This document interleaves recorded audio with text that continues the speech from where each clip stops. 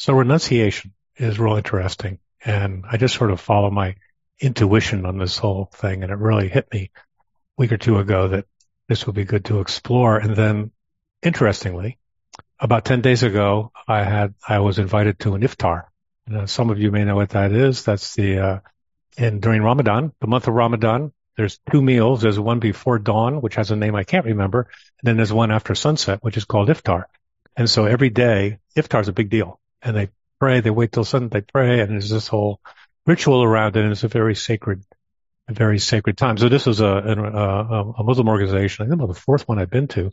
And so there were some guests and different stuff and an MC, and the MC was really cool. She was a woman somehow very tuned in. She was very deep the way she related to what she was talking about. So we ended up having this conversation. And I've been around Muslim people quite a bit in interfaith work. It was the first time I've ever had a real mind-to-mind contact on a spiritual level without our traditions being any kind of problem. It was amazing because it's Muslims. It's hard for them to understand us because they're really theistic. And so Buddhists are really confusing for Muslims. And so it's really hard to do, but we did it. It was really amazing. I don't know how we did it, but we just dialed in and had this wonderful exchange. And the question of renunciation kept coming up, woven into this exchange in different ways. And partly because, they'd asked me to talk, and I talked a little bit about, I was like fasting, but about monastics and how they handle food was the closest I could get to what they do in Ramadan. And she'd just been fasting, and she was fasting for a whole month. And, she had a headscarf that she started doing when she was 17 on her own. She grew up in the United States. But what was really interesting is the way, from a Dharma point of view, we see renunciation and the way she saw renunciation were just the same. It was so amazing. And what was important and what wasn't, and how all the tinsel of consumer culture just takes one away from the sacred, and how life is short and don't waste it. All those kind of key themes. It was really wonderful. So it kind of brought this alive in a new, different way. How universal this is, and really the kind of way it's approaching the Dharma wasn't different. And since we're starting off with different traditions, I'm going to start with a quote from Ramakrishna. Some of you may know the great Hindu master of the late 19th century. It's an amazing book, by the way, The Gospel of Ramakrishna. If you're ever so moved, it's a day-by-day rendering of what he did. It'll say August 23rd, 1883. And everything that happened on that day. This guy named M, who would hang around with a photographic memory. He wrote it all down. It's really amazing what he did. But he was asked about how to succeed on the path in a busy world. And he said, one succeeds if one develops a strong spirit of renunciation. Give up at once with determination what you know to be unreal. I just love that sentence. Give up at once with determination what you know to be unreal. And it kind of fits how we do it. It's a real essence of it, I think. And he's just very blunt. So tonight we're going to be exploring kind of the turning away from, or the shedding of that which doesn't matter, that which obstructs us, that aspect of renunciation. And, we need to have some determination, because things can seem alluring, the stuff that we want to get involved in. But at the same time, it self-clarifies, and we start to realize that those things which would confuse us are unreal. And then it becomes easy. So it's one of those things that's hard, and then it becomes easy. And then next week we'll explore how this renunciation is, in fact, a clear way to look at the avenue to awakening. It's a way to understand what the Buddha taught about how this moves toward Nibbana. So part of why this whole subject is challenging for us Westerners is, our Judeo-Christian heritage and these old medieval images of self-denial that are kind of down in our historic psyche. So we can think of renunciation solely as giving up what we really want, that which would be fun, and to do otherwise is wrong and sinful. And that's just kind of like a harsh way to look at it. It doesn't really help on the path. And it does seem kind of wretched from that point of view. That's it. And yuck. Everybody I mean, everybody I know, well, not every, many people I know who went to Catholic school remember angry, nuns because of that, maybe. I don't know. So it's not, it's different than the path of Dharma. It's kind of the opposite. It's not like it's, it's giving up that which does not matter, that which we know to be unreal. And we do that because from that we know greater happiness emerges. This is really a blessing, what renunciation is. The Buddha said in Samyutta Nikaya 2233, he said, whatever, monks, is not yours, abandon it. When that is abandoned by you, this will be for your welfare and happiness. For your welfare and happiness, right? So how cool is that? And this gets back to this conversation with a Muslim woman, because she was a spiritual being. And, you know, they do during Ramadan, they don't do entertainment, they don't do sexuality. So they really dial it in. And she was just kind of so relieved. She was just glowing with a kind of freedom. It was pretty cool. And actually the whole gig was pretty nice. It was a very nice gathering. So on the path of Buddha Dharma, renunciation is a mixture of letting things go, and then as things progress, things fall away. So part of it is something we do, and then it just kind of happens. So the letting go part, it can take some decision and willpower, some discernment, and the falling away part, it just happens by itself out of practice over time. We change, and they're interconnected, interwoven.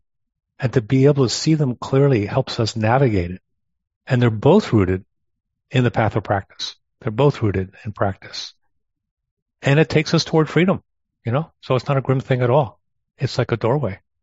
It's a letting go of that which binds us, that which obscures. The Buddha said, the mind is luminous, obscured by visiting defilements. That's in the numerical discourses. So, you know, how could we want to do anything other than let go of that which obscures the luminous nature of mind? And so this kind of clarifies the simplicity of this. We're not, you know, in the path, we're not constructing anything. We're not achieving enlightenment. We're rather recognizing something that's underlying that we just don't see because there's stuff in the way. The practice is letting go, letting go, letting go. And in mindfulness practice, stuff comes up, and gradually, as we're more and more aware, it's less concrete, less grabbing, less diverting, and we start to relax into seeing. So it's kind of a peeling back, and how we navigate renunciation in terms of the life we live is part of that. So it kind of isn't a chore, but kind of a freeing, like a loosening of bonds, like a peeling away of limitations. And, you know, our obscurations, maybe they're accumulated from many lifetimes. So that's why can be a heavy lift. You know, our conditioning can be really deep.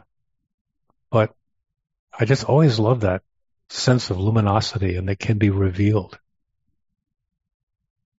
So looking at it through this, you know, and it's funny with the Dharma, you kind of look at things from different lenses and different viewpoints, and things can look different, and then it helps illuminate how it's very holographic in that way. So there's a way in which thinking about renunciation sheds light on three of the perhaps lugubrious lists in the Dharma. And there are three lists of five: the 5 precepts, the 5 hindrances, and the 5 skandhas. And these are all lists of kind of conditions. And it's a way to think about this. And so maybe the most immediate context would be shedding through renunciation comes from the 5 precepts, which are the ethical standards, sila, of how we live. And for lay people, these are kind of things that we might instinctively want to do, but the Buddha suggested that it's actually not helpful.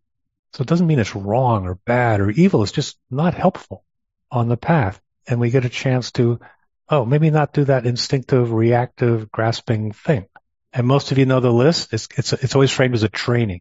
Training and not killing, training and not stealing, training in avoiding sexual misconduct, training in avoiding abusive intoxicants, and training in not lying.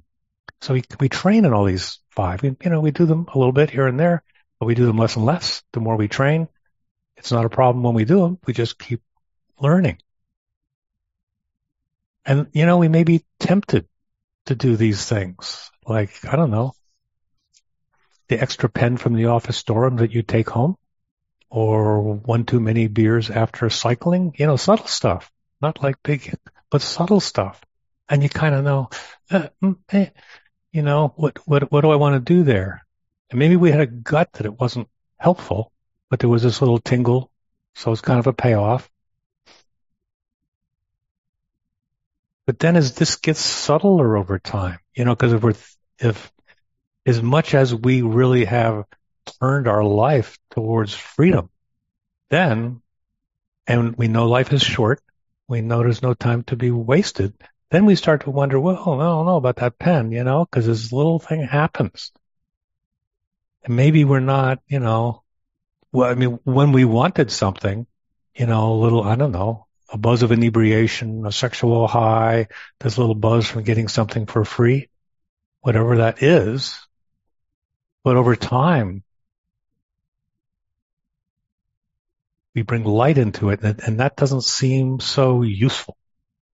We start to unbind from any kind of grasping that would have us kind of put ourselves before someone else, which is generally what all those precepts are about, putting ourselves first to get some kind of gratification. And often it means at someone else's expense, even if it's a giant corporation, you took their pen, but nonetheless, there's that exchange. So the more we can see it in terms of, this is where you can, it's a way to look at the precepts in terms of renunciation, in terms of this whole sense of freeing ourselves. So then we're unbinding ourselves. The more we're attentive to this, the more we do that fine line of the choices we make. And the five hindrances, grasping, avoidance, restlessness, sloth and torpor, and doubt, and they tend to be places where we're kind of stuck in a loop of selfing. Where something grabs us and we kind of want it. We get stuck there. It's a lot of selfing around the hindrances. And they're called hindrances because they get in the way of awareness. They hinder us from being aware. They hinder us from our practice. They block our recognition of what's happening moment by moment.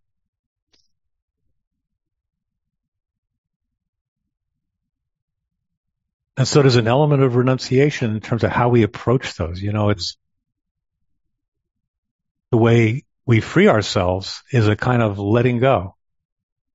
My wife just entered the room, so I got diverted. What a surprise.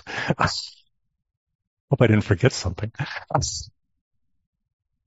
I could. This would be a new way to get in trouble, but anyway. Yeah, I'm taking my jacket off. Hi, honey. Welcome.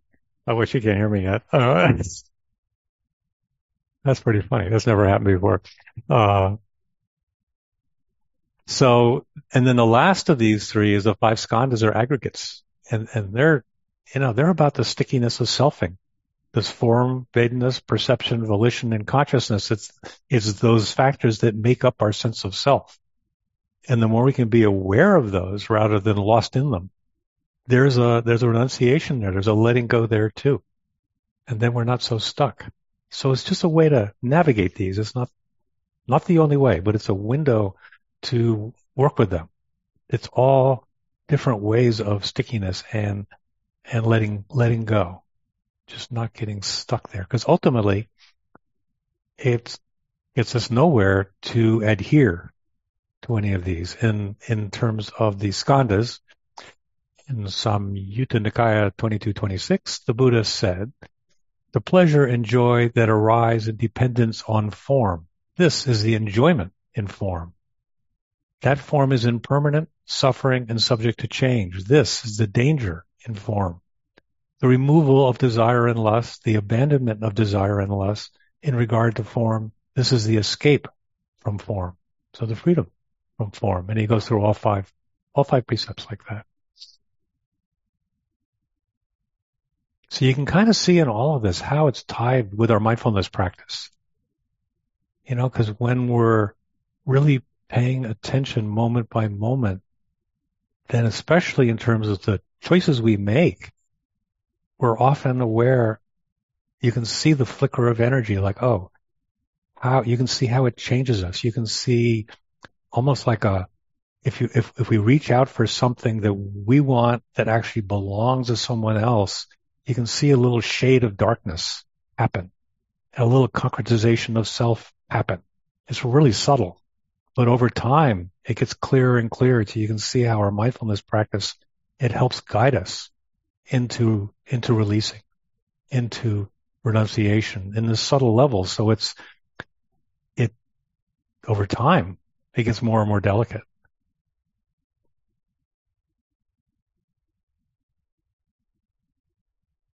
And maybe we took the biggest piece of pie when the plate was being passed around. Or maybe we sped up our shopping cart just a little bit to get ahead of someone else in the checkout line. Or maybe when we were talking to someone we care about and we omitted some little fact about the vacation planning that would tip the decision a little bit toward the experience we wanted to have. All these little things that you can become more aware of and just see through them and not get stuck there and see the freedom that opens up from it. So it's all kinds of renunciation, just those little things, because we're letting go of that which we might grasp. And we could be oblivious about those kind of stuff, and a lot of people are. It's the way of the world. People with power, they run over other people. They get what they want. That's how they're shielded by their obliviousness. But as we cultivate our practice, as we see more clearly, then all this stuff becomes clearer. And to understand things in terms of renunciation, and that being a tool of freedom, can really help us make decisions about what we do in body, speech, and mind, and how we conduct ourselves, because that's part of the practice. We only sit in our cushion for an hour or whatever we do. The rest of the time we're out in the world making choices with people. And whenever those moments arise in which we might put ourselves first, we can see there's a grasping of self there. And if this practice, if the three characteristics is about seeing not self, seeing that there is no inherent self, if we're putting ourselves first, we're going in the opposite direction. We're confounding the very thing we want to see. So this little darkening of energy, and you can see that when other people put themselves first. You can see this kind of like they're acting greedily. You can see it. You can feel it. So this is such a subtle matter in our practice. And Sila becomes self-evident, It just becomes so obvious that crossing the line, even in a subtle way, even in a thought way, will not be helping towards awakening. And if it's just going to get us a thing or a position which will be fleeting and gone, what's the point? What's the point? So this outer renunciation of dropping our outward behavior gradually becomes an inner renunciation. It becomes part of awakening. And we'll be talking more about that next time around. But it's really beautiful to see how our mindfulness practice, it just dissolves the inclinations towards grasping things, or even grasping after experience that we might have had. So it changes us. And, we train in our practice, mindfulness practice, second foundation of mindfulness is pleasant and unpleasant. So we train to be aware of pleasant and unpleasant. And there's nothing wrong with either. Just experience. Ice cream is pleasant. Toothache's unpleasant. Sexuality might be pleasant or not. Heartache is unpleasant. A fresh breeze is pleasant. All those things, they come and go. We just know what they are, but grasping at them, trying to get more of them, especially at someone else's expense. That's the problem. So the more we see this, the more grasping and aversion, they just fade away. And this leads us into equanimity. And we can see how equanimity is so clearly based on wisdom. how an equal view of things, seeing through the wanting or not wanting, it takes us right through it. So it's real powerful how this works. And it can be a little odd, in worldly life. I was just talking about myself for 1 second because I had this sort of puzzling little journey around sailing, sailboats. I grew up, I grew up in Long Island Sound, grew up with sailboats. I love sailboats. Thought I was going to be sailing all my life. I'm very good at sailing. Stick me in a boat with a tiller and I can sail it well. It's lovely. It's wholesome and all that. And I don't care anymore. I just don't care anymore.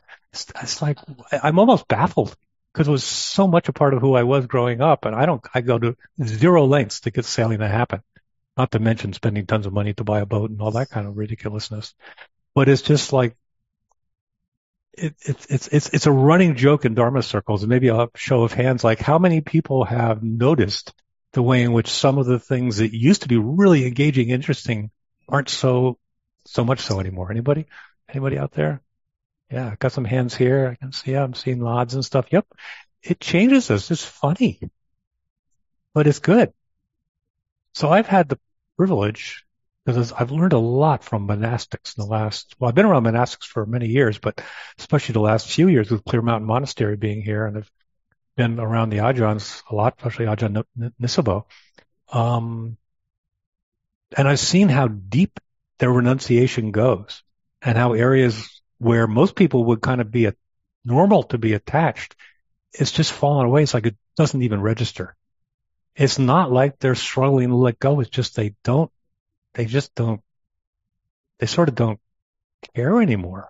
And so we can really learn from that. I mean, it's one of the beautiful things that we can learn from monasticism is that there's freedom and joy from this. It says in the Dhammapada 290, if by surrendering a slight happiness, one may realize a great happiness, the wise man or woman should give up the slight happiness, considering the greater one. I mean, how's that for a simple formula of how this works? And these monks, they got this kind of inner happiness, kind of a glow. And you see that this inner happiness is not hinged upon optimal conditions. I mean, it's amazing. It's like no food for the day. Go down in the alms around 7 a.m. No one shows up. No food. Oh, well, same glow. Or a broken foot so that one has to hobble through winter rainstorms for months on crutches to get to alms round, which Ajahn Nisabo had to do. And I would be there in January with rain pouring down. I see this hobbling figure. And then I realized how far he had to walk to the ferry on the southward side. It's like a mile and a half at, 5 a.m, pouring rain on crutches to get to the ferry. And he's just like smiling. It just didn't matter anymore. So it's just really pretty profound. And, it's a gift for us. So in comparison, the other day I go to a gym and I saw a guy pulling his Lamborghini SUV out of the gym parking lot.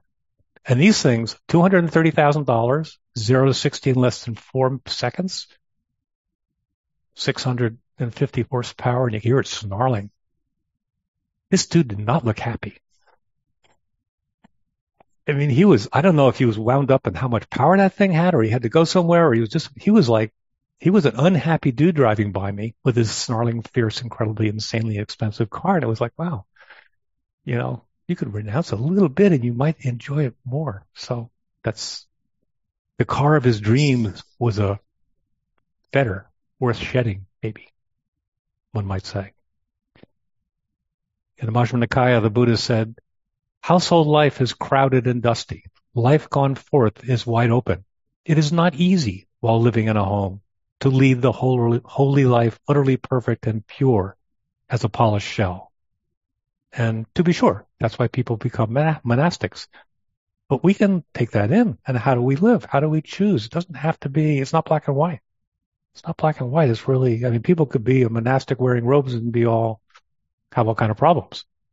And people can be not wearing robes and live a very unfettered, giving free life. But this is helpful to know. Think about that. To think about our renunciation. Because here, 21st century, consumer culture, I mean, we are trained, right? I mean, the industrial military complex is training us to get the best experience, the fastest car, the best digital device, the whole deal. And that's not bad, but it just isn't satisfactory. And we certainly can't take it when we die. So, kind of hold this lightly with open hands and do what we got to do without grasping and just let go, let go, let go. And look at the places where we want something and then look at that, sit with that, let go, see where the letting go, the renunciation takes us. But it's a beautiful theme that's really helpful. And over time, as you just heard from the show of hands, it gets easier and more automatic, and love replaces it. So like much of Dharma life, I'm almost done. Renunciation is hard in the beginning and easy in the end. And that's how it unfolds. And this is not a difficulty or a loss, but a journey toward awakening. That's it for a moment.